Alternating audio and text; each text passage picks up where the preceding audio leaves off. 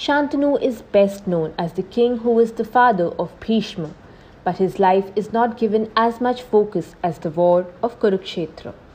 However, Shantanu has a very interesting story from his birth to his death. He was the king of Hastinapur and the kingdom came very easy to him. Here is a look at his life. Interestingly, the story of Shantanu, born as the king of Hastinapur, traces back to his previous birth. Shantanu was Mahabhisha in his previous birth. He was a king with enormous strength and power. He had performed several thousands of Ashwamedha Yajna and hundreds of Rajasuya Yajnas to become the emperor of the world. After this accomplishment, he was allowed to visit heaven and witness the beauty there.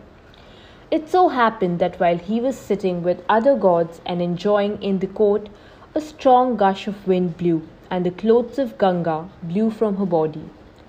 Everyone put their heads down in shame, but Mahabhisha could not resist.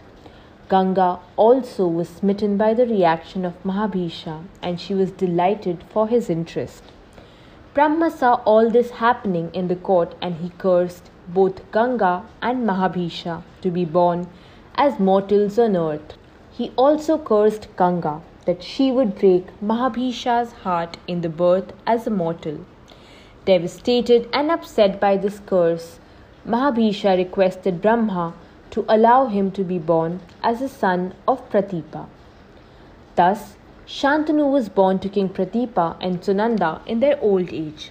He had two elder brothers, Devapi and Bahalika.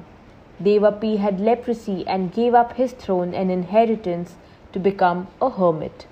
Bahalika was also not interested in the kingdom and he left it to go to Baik, where his maternal uncle stayed and inherited that kingdom. Hence, Shantanu became the default king that Pratipa bestowed the kingdom to with the permission of Bahalika. Shantanu was once walking on the shore while he saw Ganga. They both met and Shantanu instantly fell in love with her and asked her to marry him.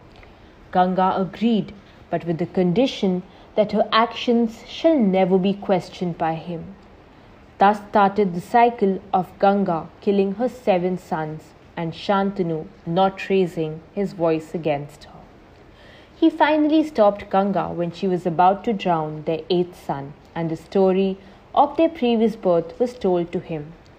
Ganga promised to return their son to him once he becomes a teenager. An upset and disappointed Shantanu lived alone for several years until he saw Satyavati, the fisherwoman. He was smitten by her and wanted to marry her. She agreed, but on the condition of her lineage being the kings of Hastinapur. Shantanu refused because Bhishma was the rightful heir. Bhishma resolved this issue by giving up the throne and taking the oath of celibacy. Thus, Satyavati and Shantanu got married.